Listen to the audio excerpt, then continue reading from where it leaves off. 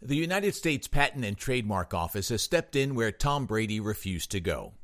Earlier this year came a report that the New England Patriots quarterback had applied for a trademark on the name Tom Terrific.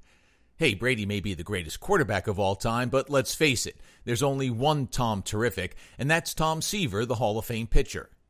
Yesterday, the USPTO denied Brady's request, stating that, in fact, quote, the applied for mark consists of or includes matter which may falsely suggest a connection with Tom Seaver, unquote.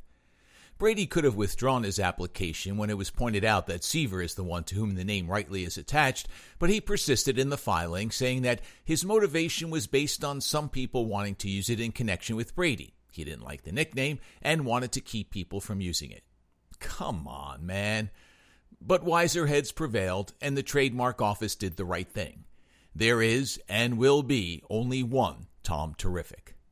I'm Matt Loughlin from moresportsnow.com, and this is the Daily Brief.